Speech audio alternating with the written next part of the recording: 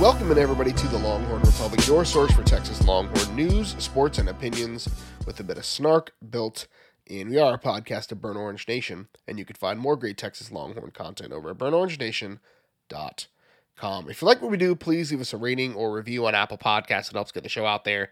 Share this with your friends wherever you found it, whether it was Apple Podcasts, Google Podcasts, Stitcher, TuneIn, Spotify, anywhere where you find podcast content. You can find Kyle and myself. You can connect with us on social media at Longhorn Pod on Twitter, on Facebook and Instagram. It's the Longhorn Republic. Or shoot us an email, longhornrepublicpod@gmail.com. My name is Gerald Goodridge. I'm your host this week, like I am every week. And I'm joined by the internet's biggest Texas men's golf fan, Kyle Carpenter. Kyle, how are you? We have to be careful, Gerald, as we noted on Twitter, when you say hook, I'm talking about the men's golf because, hook and a slice is basically my golf game. But no, they're good at hitting the ball straight and long and repeatedly and doing the rest of it too. Now that Texas is full of winners, we know that. This is the Directors Cup. This is the school full of winners. Absolutely. Bringing some more hardware back to Austin. The Texas men's golf team knocked off the Texas Tech Red Raiders to bring home the Match Play Championship, earning their long rest until January. We're excited. Congrats to them. But we're not here to talk about the fairways. We're here to talk about stomping a mud hole in the Oklahoma State Cowboys. I couldn't come up with a better segue than that, but it is what it is. So, Texas, coming off of a disappointing loss at the hands of the Oklahoma Sooners, now gets to see if they can avoid getting swept by the state of Oklahoma and take on the undefeated number 12 Oklahoma State Cowboys. The Cowboys are 5-0 coming into this week, but they're kind of a weird 5-0. They've got a 23-16 win over Southwest Missouri State, a 28-23 win over Tulsa, a kind of a tight one, blocked field goal situation over Boise State, and then they actually did a little bit of work against Kansas State, 31-20, and then had some balls go the right way for them and topped Baylor 24-14. This is a really weird team and not your typical what used to be the air raid, throw it around the yard.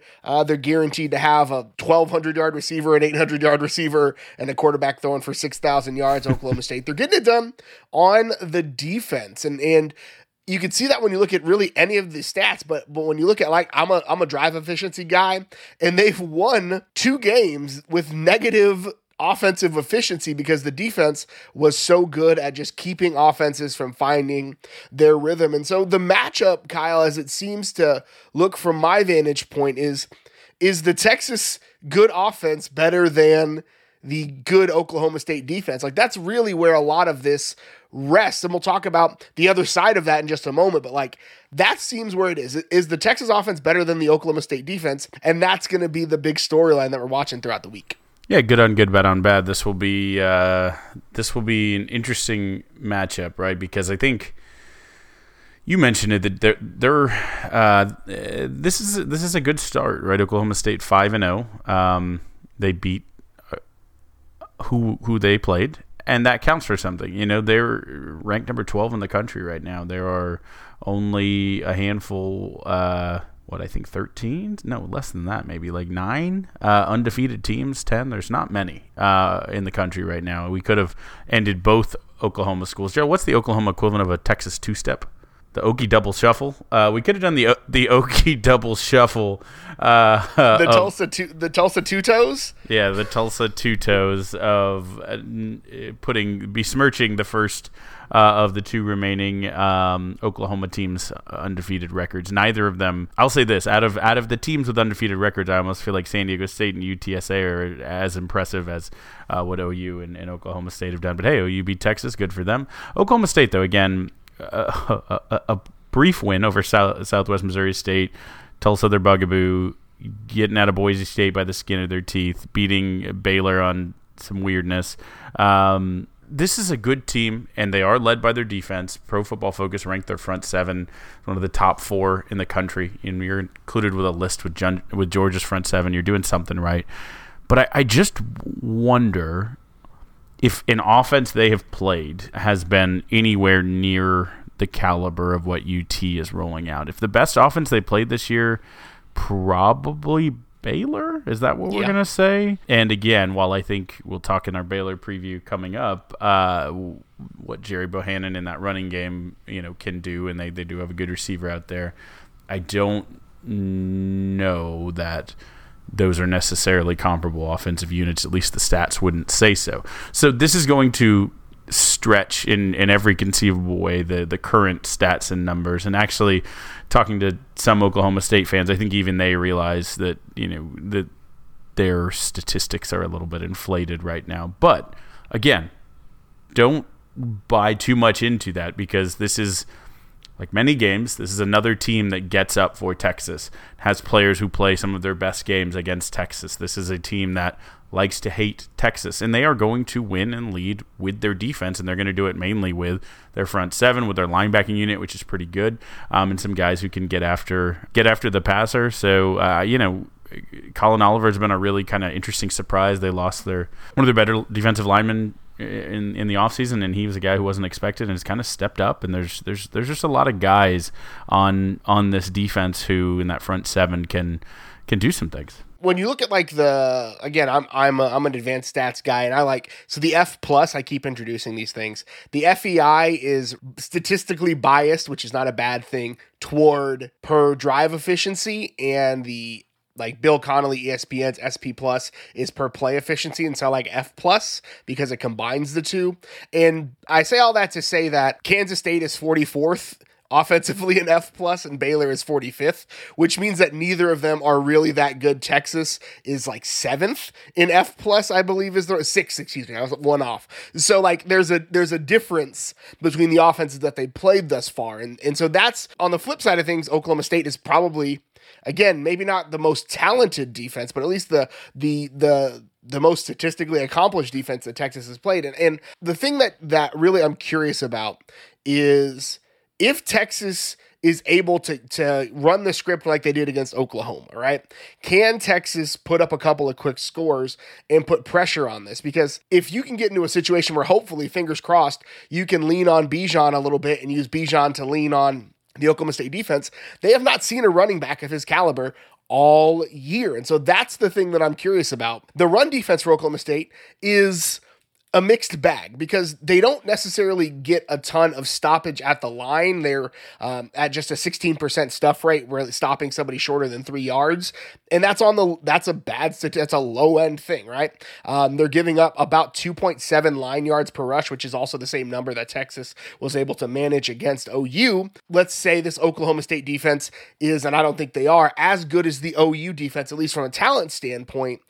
I don't know if they've got enough to stop Bijan from having a Bijan game where he gets 20 carries and he goes for 150 yards. And that's something that I'm curious to see. And again, if Texas can get out to a couple of scores, this thing could potentially snowball pretty quickly. And we'll bring some of that up again when we talk about the offense. But defensively, I mean, you've got Brock Martin, you've got Colin Oliver. Those guys are guys that spend a lot of time in the backfield. Malcolm Rodriguez spends a ton of time in the backfield. Those three guys together have, you throw in Tyler Lacey, that's 19 tackles for loss between them. So they're able to get in the backfield. And that's something that with the Texas offensive line, the way it is, we also saw Texas try to shuffle some things. Andre Carrick had a really tough time against OU. So they've made some changes along the offensive line. And so they brought Tope Amade in and they're trying to get Kerstetter back. And it makes sense the way that Texas is doing it along the offensive line. Kerstetter, your best and your most experienced offensive line, next to Tope Amade, who has cumulative 0 starts in his 5 years on campus at that left guard spot. And then on the right side, you move Junior Angulau back to his original spot at right guard, next to Christian Jones, who we've all seen it. We've all talked about it. He's struggled this year. So putting your best interior alignment next to your worst exterior alignment, or your lesser of the two. I'm curious to see what that group can do against, again, a front seven that does a lot of good work in the backfield. Yeah, I mean, I went on the Oklahoma Breakdown, the Crimson and Cream podcast, and I told Cameo that it looked more like our tackles were auditioning to work the turnstiles at the Cotton Bowl, where I pulled out wrong. I pulled out my phone to show him the ticket, and the guy barely looked up. He's like, "Yeah, you're good, whatever." That's basically the effort that was given by our tackles against Nick Bonito and the OU defensive line. Those lookout blocks, right? Where you just look back at your quarterback, look out! Yeah, I mean, I joked on our OU podcast that we were revolutionizing running screen blocking on every play, just letting guys straight up the field and seeing what that space looks like. It's not a good idea, is the answer. You don't win games by blocking with 3 and having 2 guys have really good front row seats to watch. I'm going to stop though, but assuming that, again, like the taste of the Arkansas game in their mouth, assuming that that will leave a bad taste, and Tope Amade wants to get in there and show what he can do at this point in his career, and the other guys are taking a step up, and Kerstetter back at his natural tackle position. Assuming all of that means even a step forward, I think also Bijan Robinson is going to want something to say. The fact that, I mean, he had obviously a Heisman caliber run in that game, but the fact that, people are saying, well, he's out of the Heisman race. He only had 130 yards, only had 127 yards after contact or whatever. I mean, I could very well see him just running angry, and again, the line wanting to give him a little space. But I really think that's attacking the teeth, that's attacking the strength. That will happen, but I also think you saw an OU defense that was their strength, and the most success that Texas had right from the start was going around it, getting good blocking behind Washington and letting Worthy run on some screens. I imagine you'll see with Whittington out, I imagine you'll see some maybe 2 running back sets more frequently, some other guys getting the ball, some running back in the passing game, which we didn't see a ton against OU, other ways to get guys involved outside of between the tackles where maybe it's a little bit harder for those guys to get downhill. But again, you have to give Casey Thompson, who did an admirable job against OU, you have to give him a little bit more time. And again, so that's really the whole matchup. I do think Texas's defense, when we talk about the other side, probably is not the worst of these 4 units, and that's saying something after what we saw against OU. But I think Texas offense is the best of these 4 units, and again, that's speaking to a good Oklahoma State defense. Absolutely, and you mentioned the wide receivers and the look. Still, like, I went back and rewatched the game because apparently I hate myself, the OU game, and I'm still not sure why Texas. It seemed like they only ran like the wide receiver quick outs like 3 times. Like Worthy scored once, and then they ran them on like back-to-back plays. And then it looked like they burned that page in the playbook. And I don't know why. And especially with now Marcus Washington inserted into that starting lineup, and he's earned every snap that he gets because he is one of the most earnest and eager and willing blockers on that team. And he's smart about it too. And so I would, especially as you try to keep the Oklahoma State defense honest, because I guarantee you they're going to slide a safety into that box. And so you've got to do something to slide those safeties back. And even if you can't run between the tackles and your kind of outside zone is not working, then I don't know why Texas doesn't go back to that, because those are basically 4-yard rushes with the capability of, like we saw on Saturday against OU, popping for 70. And so I would be shocked if we didn't see some more of that look as well, because we know that OSU is going to load the box and try to stop Bijan. And if you can soften those safeties a little bit, then you have an advantage in numbers in the box. And Bijan one-on-one on basically anybody on the planet Earth, I'm taking Bijan. Yeah, absolutely. And honestly, our receivers, Whittington is out, but the way Moore looked in the first half of that game, the way Worthy looked, one of the best wide receiver performances, and has looked every game except TCU, really. I feel like one-on-one, if you are isolating our receivers as well, I like them. I like, both of those two. I like what our tight ends can do in this one.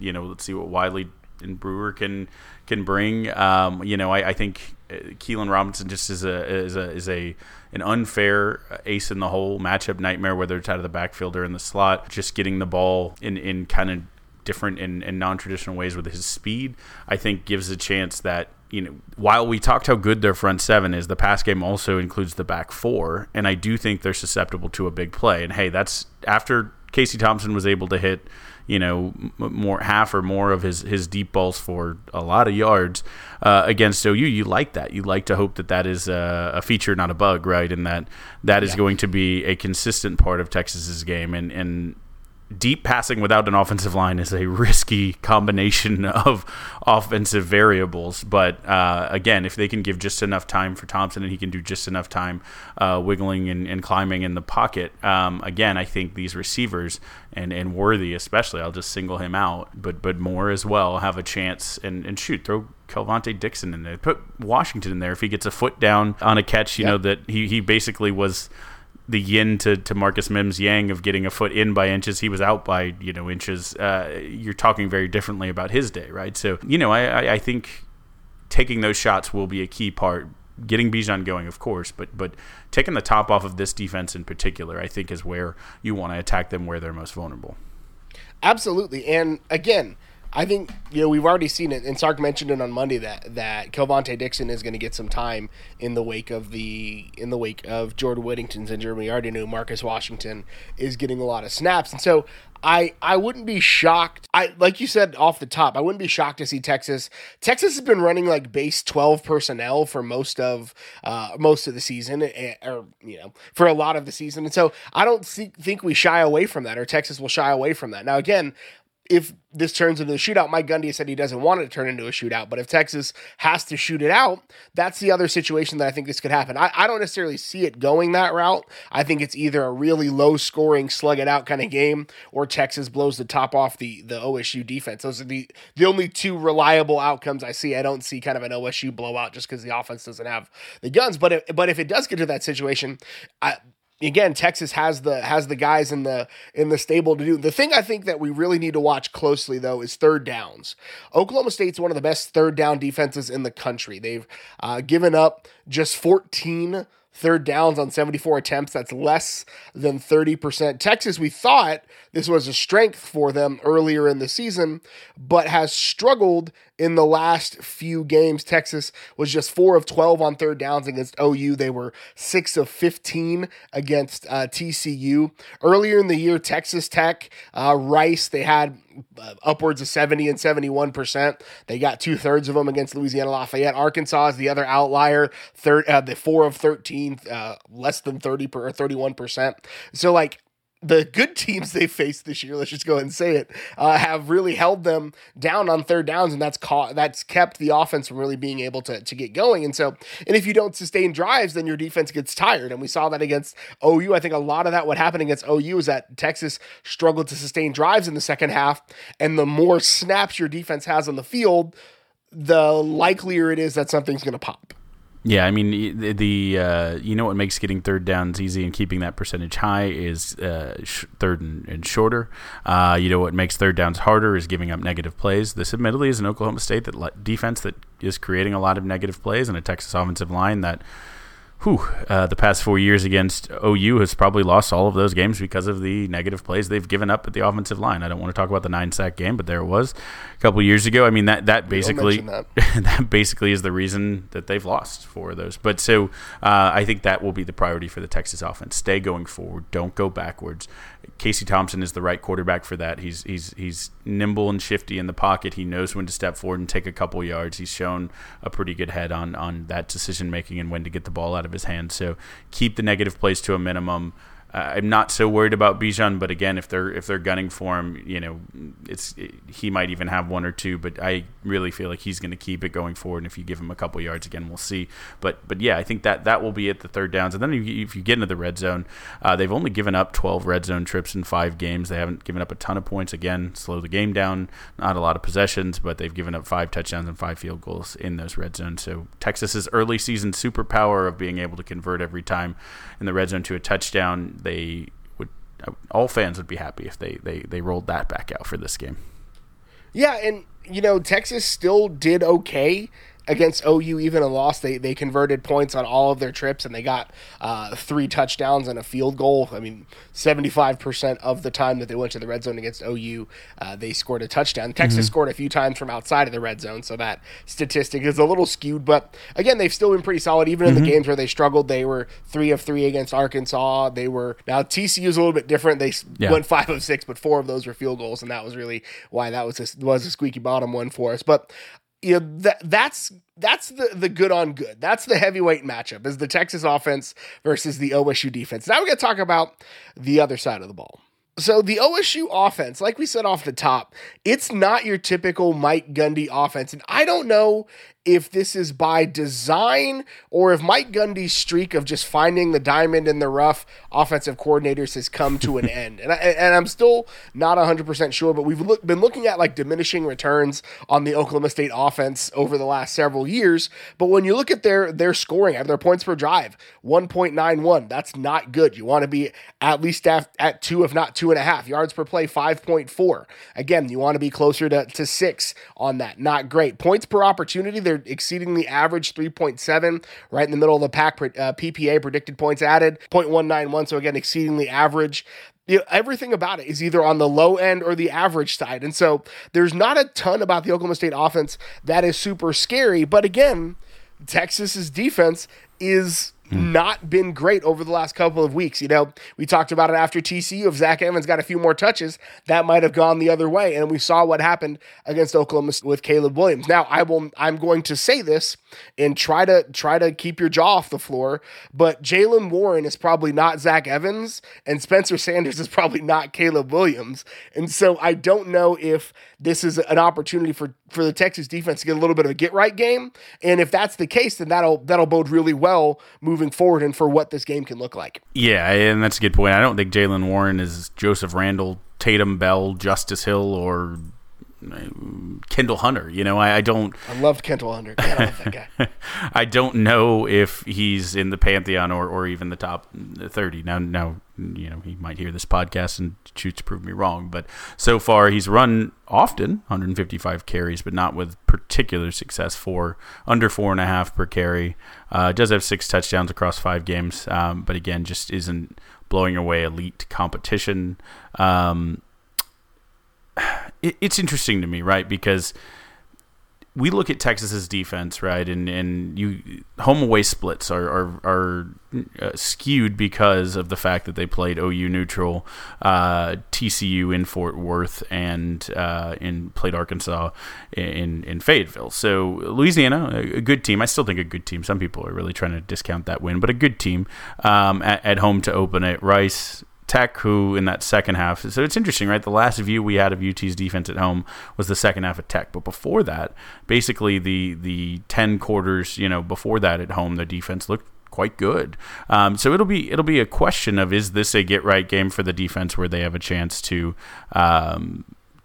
basically get back to somewhere near there, get back to being a good defense generally, but also at home, or Oklahoma State. I don't think they're going to be able to just throw the ball all over them, but you saw in those 2 games where they really hurt was against the run, OU and Arkansas, and those are both their losses, and in both cases the defensive line probably didn't play up to its billing, and a too high safety look in both games that still didn't necessarily take away the occasional deep ball, but also didn't get down and stop the run. It will be curious to see what.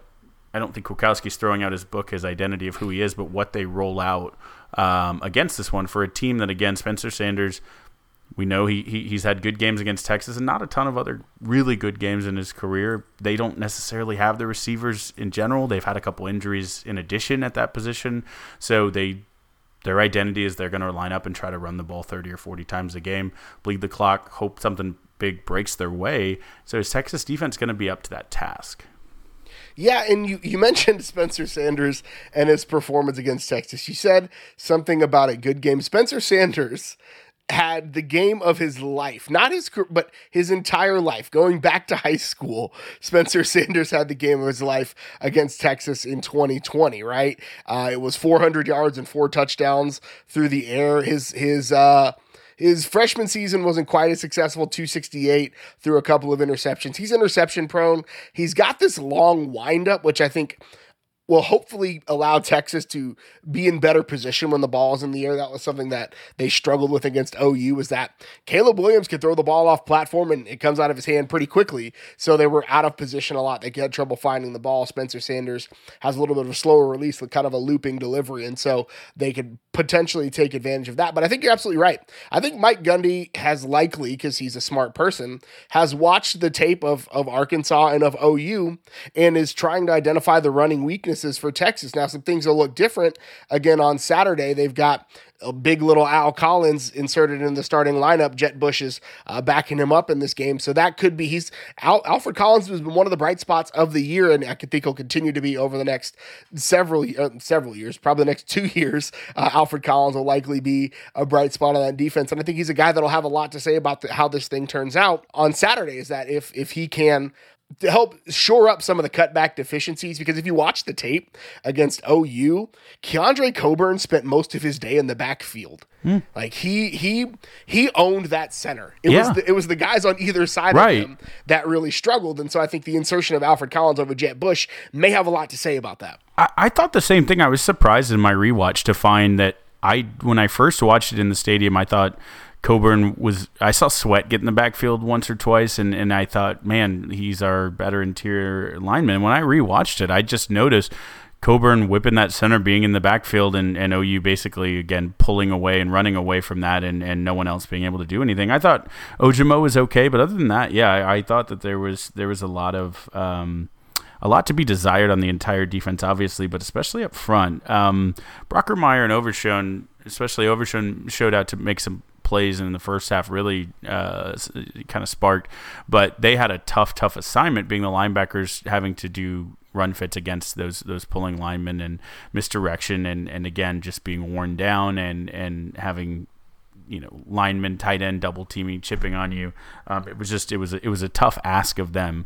So can the Texas defensive line, can those big bodies that you just mentioned up front, Sweat, Collins, Coburn, Ojimo, whoever else is in there, I don't know if Broughton will get some reps, can they do enough to hold kind of the offensive line in check, let the linebackers get off free, make some plays themselves, turn some things back in, basically not create gaping holes that I mean, kudos to a great running back performance. He did what was needed, but this looked like a Bill Biedenbaugh offensive line opening up holes for Kennedy Brooks, and that I mean, it wasn't anything necessarily. The running back was good, but wasn't like we just got beat by a running back who just beat us. It looked like we got schemed and got blocked out of position and just ran through, as a good athlete does, open lanes. So if you give up those exact lanes, I'm not saying Jaylen Warren is that good, but he's a D1 college football player who is of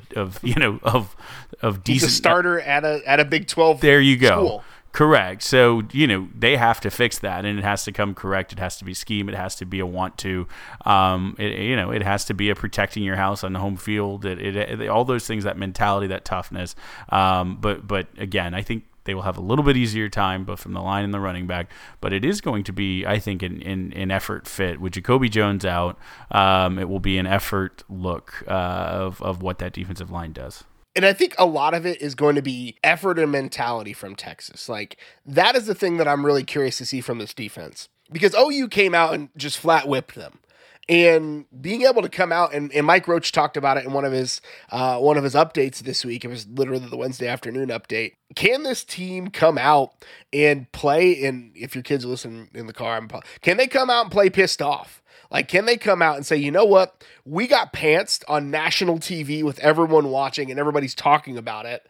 Can we come out and prove that we are not soft? Can we come out and prove that we are a team to be reckoned with? And I want to see a team that the run it back calls that we've been seeing from players and coaches this week is not just lip service, but they know that they let that slip away, and they know that they could have beaten OU, and they know that they could have been in the driver's seat for the conference championship. And so that's what I want to see from this defense. You got punched in the mouth last week. You got embarrassed. Can you come back and show that you've got some pride, that you got some mettle, that you got a little my dad used to say, you got a little lead in your butt. Are you gonna let them push you around? Or are you gonna put your feet in the floor? Right? Like, that's what I want to see from this defense. Yeah, I mean, that's a great point, right? If run it back, if the goal is still to get to the Big 12 championship game, this is week one. It is a 0-0 season. Started over. The non-conference didn't matter. The first few games don't matter. Start here and go undefeated, win out, or get darn close. It starts here, and you have to have that mindset. And I hate the 1-0 mindset because it harkens back to a different era, but it's correct in a sense that start it over. This is the game that matters. Ted Lasso tells you the happiest animal's a goldfish. Forget, but also don't forget. Forget that you made mistakes or you didn't do this or do that. Remember, because that's what Gerald said, you have something to prove. A couple things to watch. Texas giving up, I think, 6 yards per carry on first down. Something to watch in this game for sure. We talked about that line. The third down percentage, 38 of 86 for the OSU offense is not great. It's okay, pretty middle of the road. They are, however, 16 of 18 in the red zone with 13 touchdowns. So pretty solid when they get down there. Again, a bullying running back has 6 of those. They do average more penalties than Texas, 7 penalties and 63 yards. The refs didn't throw flags in the Red River shootout, except I think each offensive line tackled a guy once and they threw a flag once. But that's okay if you're going to let them play. But that we'll see if that Big 12 refs are always an interesting thing. Can never plan how they're going to come, but they will always insert themselves into the narrative. And they're in their sense, like the internet meme, they are the main character. But they want to be. But absolutely, Gerald, you're absolutely right. The last piece is the Oklahoma State offense has 9 fumbles on the year. You talked about Rattler's interceptions. They have 9 fumbles and only lost 2. I feel like that is not always sustainable. If that ball's on the ground, Texas has to be bear crawling, hustling, diving to get over there to get some takeaways and get their offense back on the field. Because, again, as we said, if Texas gets it to a multi-score lead, this is not a game that Oklahoma State is built for. So takeaways, short fields, special teams field position are the ways that you ensure that score quickly and take that game plan away.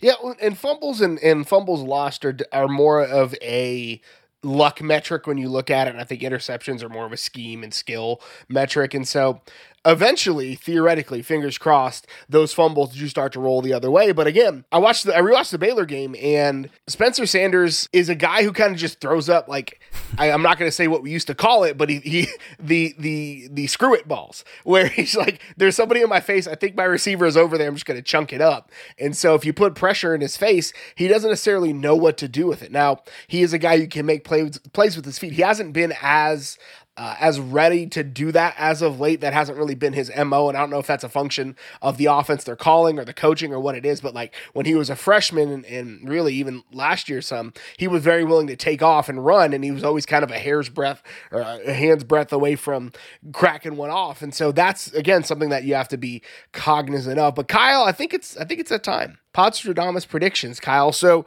just to catch people up, we are somewhere in the range of, you have 9 and I have either 5 or 7, depending on if we're giving me extras for the last 2 weeks or if we're not counting them. It's fine. It's good. I'm just saying, I said a wide receiver would go for 100 and they had 2. It's okay. I said 2 players would go for 100 and one of them went for 200. I'll give you one of the 2. Let's make it 6. Split the difference, 9-6. That feels good to me. That still feels like a closable gap. Or 9-5 feels bad. 9-6 feels like it's a gap that I can absolutely close. But Kyle, what's your first Podstradamus pick? Let's hear it. All right, so I think Casey Thompson is going to have a good one. I think the Texas passing game is going to continue to take shots in this one. And while Casey had obviously a big game against OU, he's had a couple big games so far this year.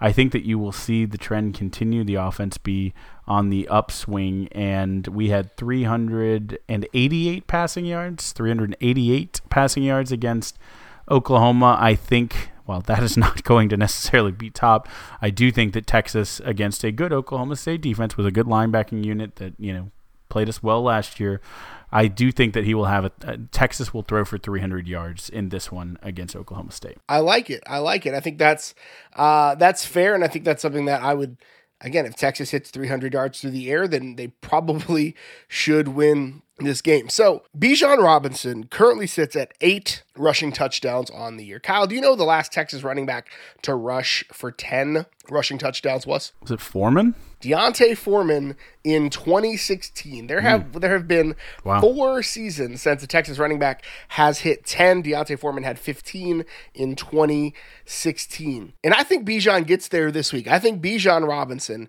is going to have 2 rushing touchdowns against this Oklahoma State run defense. I think he's got it in him. I think he wants to do it. And I think if he does, people will probably rightfully put him back in the conversation for the Heisman as they continue to talk about him as being one of the best, not one of the best, the best running back in the country. So Kyle, what is your second Podstradamus prediction? So I like what we're doing. UT's going to get a lot of passing yards and let Bijan run it in from close to bolster those Heisman stats. Again, Wiley vultured a touchdown from him last week. So, Gerald, I don't know if last year, let's start with the good on it. Last year, if you recall, Texas held Spencer Sanders to only 11 yards rushing on 16 attempts.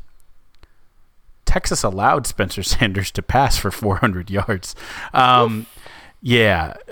Sanders has never gone over 350 in his career, but he did get 400 against Texas. If you remember his first year that he was the quarterback, he had a 100-yard rushing, 250 plus, 268, which was he had his high in passing against Texas his freshman year, is another way to say it, as well as his high in rushing. He broke 100 yards only one other time rushing in that first season. So when Texas fans think of Spencer Sanders and Oklahoma State fans think of Spencer Sanders, we think a little bit differently, but he has scared us. That's what I'm going to say. So all that rambling is to say that I believe Spencer Sanders himself will be held under 350 total yards passing and rushing. I like it. Again, if that happens, Texas is in a good spot. So similarly to yours, it's weird that we're actually kind of swimming in similar water. So I think Spencer Sanders is not that good of a quarterback, and I could come back and really be eating my words. But he threw 3 interceptions against Baylor. And I think Texas has a couple of turnovers in him. So I think Texas is going to turn over the Oklahoma State Cowboys at least twice on Saturday. I like Texas's defense being a playmaking defense. We saw it against OU. If you can't stop them, just take the ball away. Again, if Jameson does it for real, we probably win that game. But that's neither here nor there. Take 2 away. I like it, Gerald. So to recap, Casey Thompson goes, or I guess Texas passing, but presumably Casey Thompson goes for more than 300. I left it open in case there's some trickeration, hateration in this dancery. Yeah, I'm ready for that Roshan Wildcat pass as well to pay a little respect for the man not getting a carry against OU. So a little classic over 300 passing for Texas and under 350 for Spencer Sanders. I think that might be a little bit of a layup, but that's fine. I took a couple layups today too. Bijan Robinson goes for 2 rushing touchdowns, and Texas takes the ball away twice. So barring Kyle getting gifted some tickets for the game, we will be back this week with a post-game live stream. We'd love to have you as a part of it. You can catch it on our Facebook page, The Longhorn Republic. We'd love to have you there as we hopefully celebrate another Texas win. All right, Gerald, let's take it around the league. We'll do a quick Big 12 and then a quick interesting games that have a Texas flair here.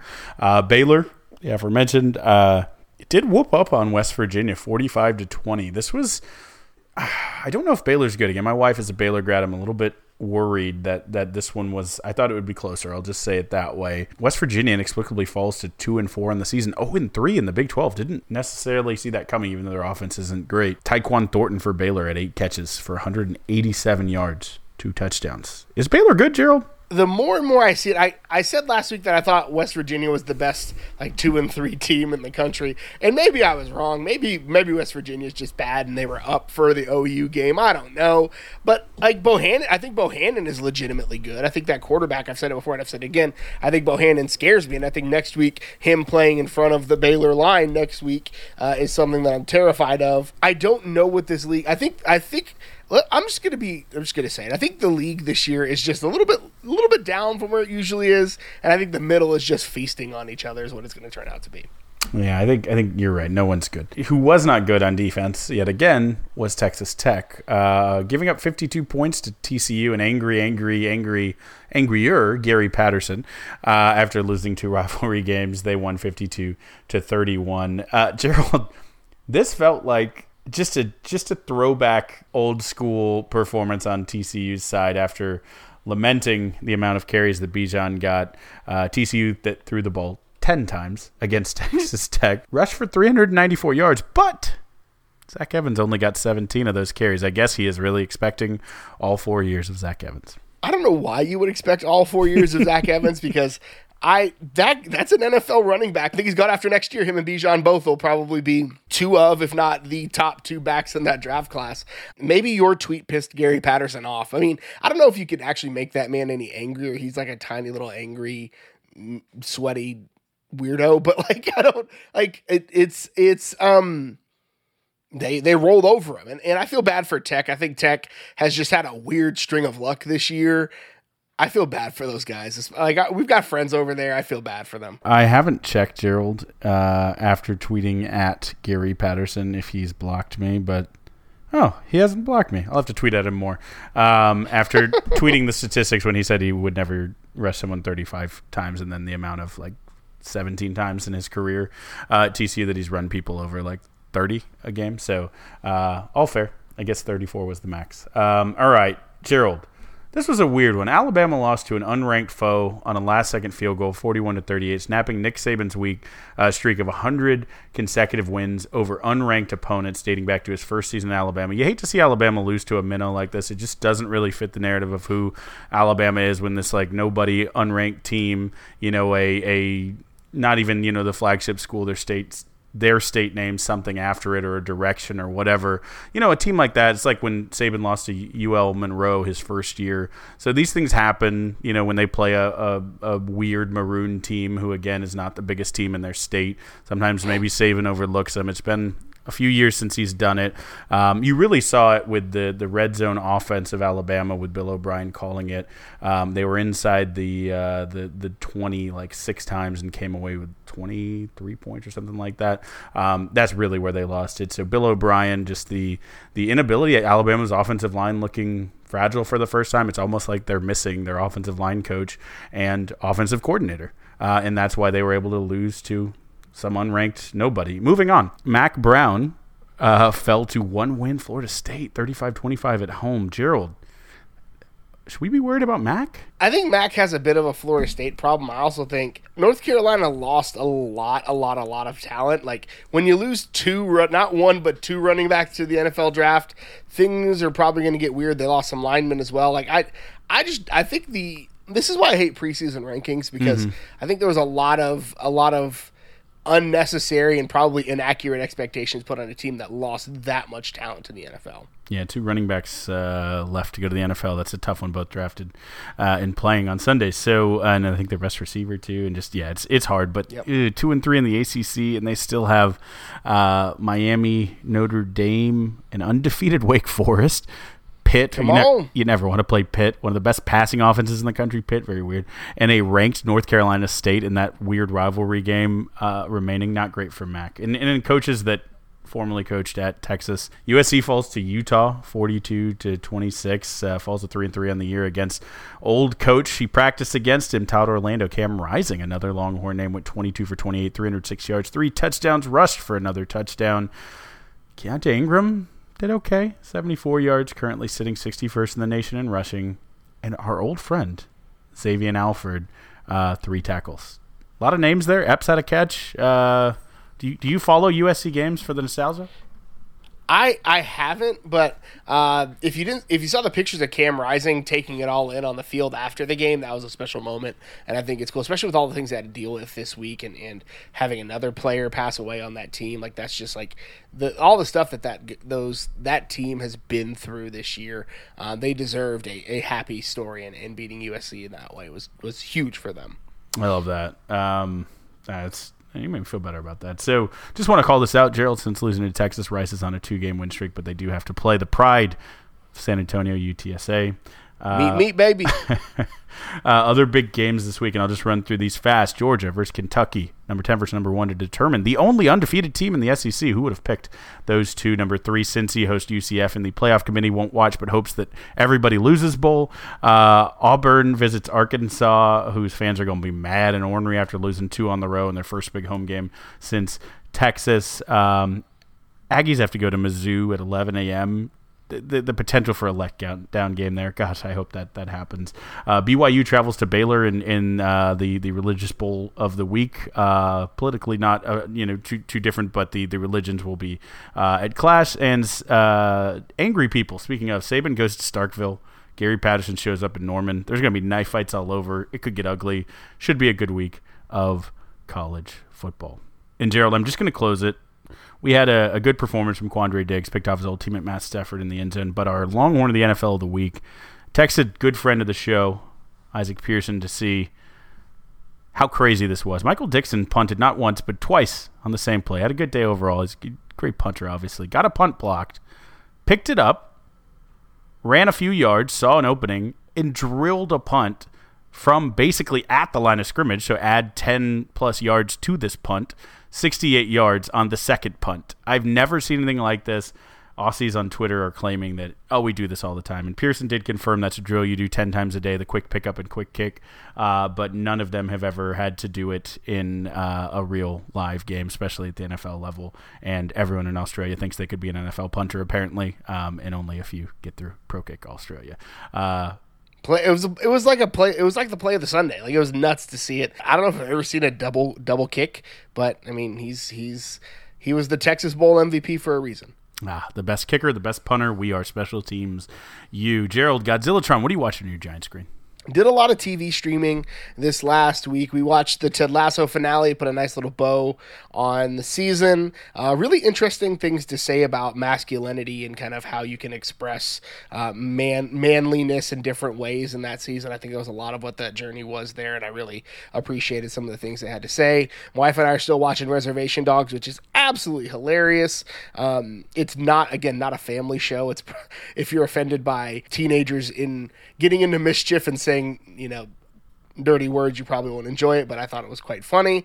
Star Trek Lower Decks, kind of a satire of all things Star Trek, is back, and it's also really funny. And then my wife and I started the new Wonder Years, which if you haven't seen it, they're doing, it's not necessarily like it's a air quotes reboot, but when it's a just story about somebody growing up in an era, like you can't really reboot it, you just go to a different town. And so it's about a black family in the South during the civil rights movement, the civil rights era, and Dule Hill plays the father figure is really pivotal in the Wonder Years. If you think back to like the other Wonder Years, the original Wonder Years, and kind of the dad role, Dule Hill plays that, and it's a really interesting look at a like healthy marriage and a healthy family, and a family that really, they're not perfect, but they're trying, and there's some uncomfortable conversations in there that happen. And I'll be honest with you, I think the first, like, if you watch it and you don't like the first episode, the reason they were kind of treading water to let some things historically happen and catch up with their timeline. And then by episode 3, it really,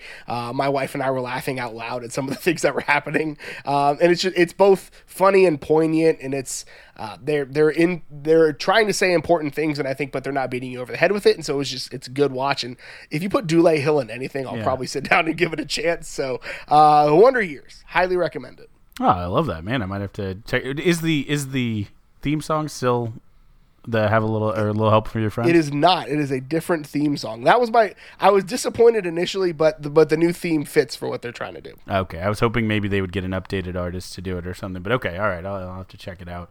We'll obviously be checking out Ted Lasso. I added Reservation Dogs because of you to the queue. We're gonna get to it, but it's only due to your glowing recommendation, Gerald. I watched along with millions, billions, trillions. Netflix doesn't always release their numbers. People globally around the world watch the hottest new Netflix property coming straight out of South Korea, Squid Game. Gerald, are you familiar with Squid Game? I've heard of it. Okay. All right. I know it, all right, but I haven't watched it yet. All right, let me break it down. So watch this one quick. Took it all in a week. Squid Game is violent. It is I don't do horror, but it is truly a horror, but it's a human horror. It doesn't get into the demonic monsters and things that usually turn me off to the horror genre. But it is truly a horror in every sense. It is dark, it is violent, it is graphic.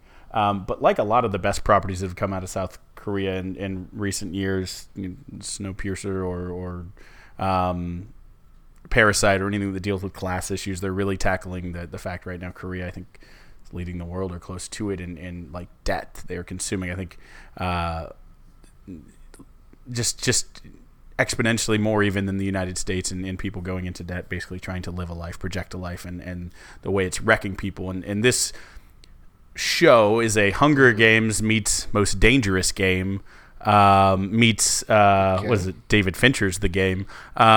They basically, for these poor people who are in debt, who have had life, and a lot of them are kind of street level poor. Some are, you'll occasionally get the like investment banker gone bad poor, but people in debt who are vulnerable, and they offer them this chance to play children's games. And if they win all 6 of these games, they will win all this money. I won't get into the details of anything else of it, because if you want to watch it, I want to keep all the mystery there for you. But it is a wild ride, beautifully shot. Cinematography is amazing. It's not a perfect show. There's some things, maybe culturally, if you watch it as a Korean person, you understand, and maybe I just didn't get 100%. Some of the little slight loose ends, or some things are occasionally too convenient in the resolution. But all in all, like a solid 9. Just a great show. Riveting end-to-end stuff. Again, I'm not a big horror guy. I don't watch gore. Both of those things can be prevalent in this one at times, but it doesn't feel obsessed with it, although it is a lot. Really, really, really good. The memes are obviously all over the internet and very prevalent. Again, just like the color scheme and the way they shoot it, really beautiful. It just looks nice, looks very great. I would recommend it very strongly. Again, probably a thing you want to keep away from the kids, just because it is a violent show. But my wife liked it probably even more than me, and she's anti-horror, especially anti-gore. So this was something I didn't know if she would like. And after the first episode, it's like I can gut through it, and she ended up just really loving it. So I think a really interesting show, a different show. It is different than anything I've ever seen. South Korea is just crushing it right now, creating content, whether it's in film, music, or now TV. So if you can get over, as the famous Korean director of Parasite said, if you can get over the giant 1-inch hurdle of subtitles, you'll be exposed to an entire world of great content. So it is in Korean. Don't do dubs, do subtitles. Just get over it, watch it. It's amazing. I'm a big believer in foreign cinema. One of my favorite movies of all time, The Raid, is the best action movie I've ever seen. I've never watched it without subtitles. It's great.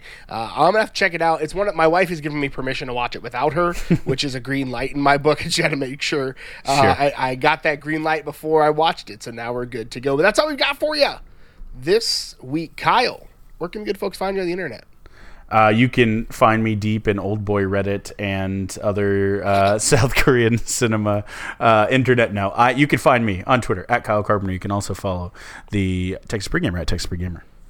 You can follow me on Twitter. I am at GH Goodrich. Follow the show on Twitter at Longhorn Pod. Facebook and Instagram, The Longhorn Republic. Check us out on Facebook on Saturday, our post-game live stream, and you can always shoot us an email, longhornrepublicpod@gmail.com. Thank you so much for tuning in again this week, and until next time, hook 'em. OU sucks, but OSU also sucks.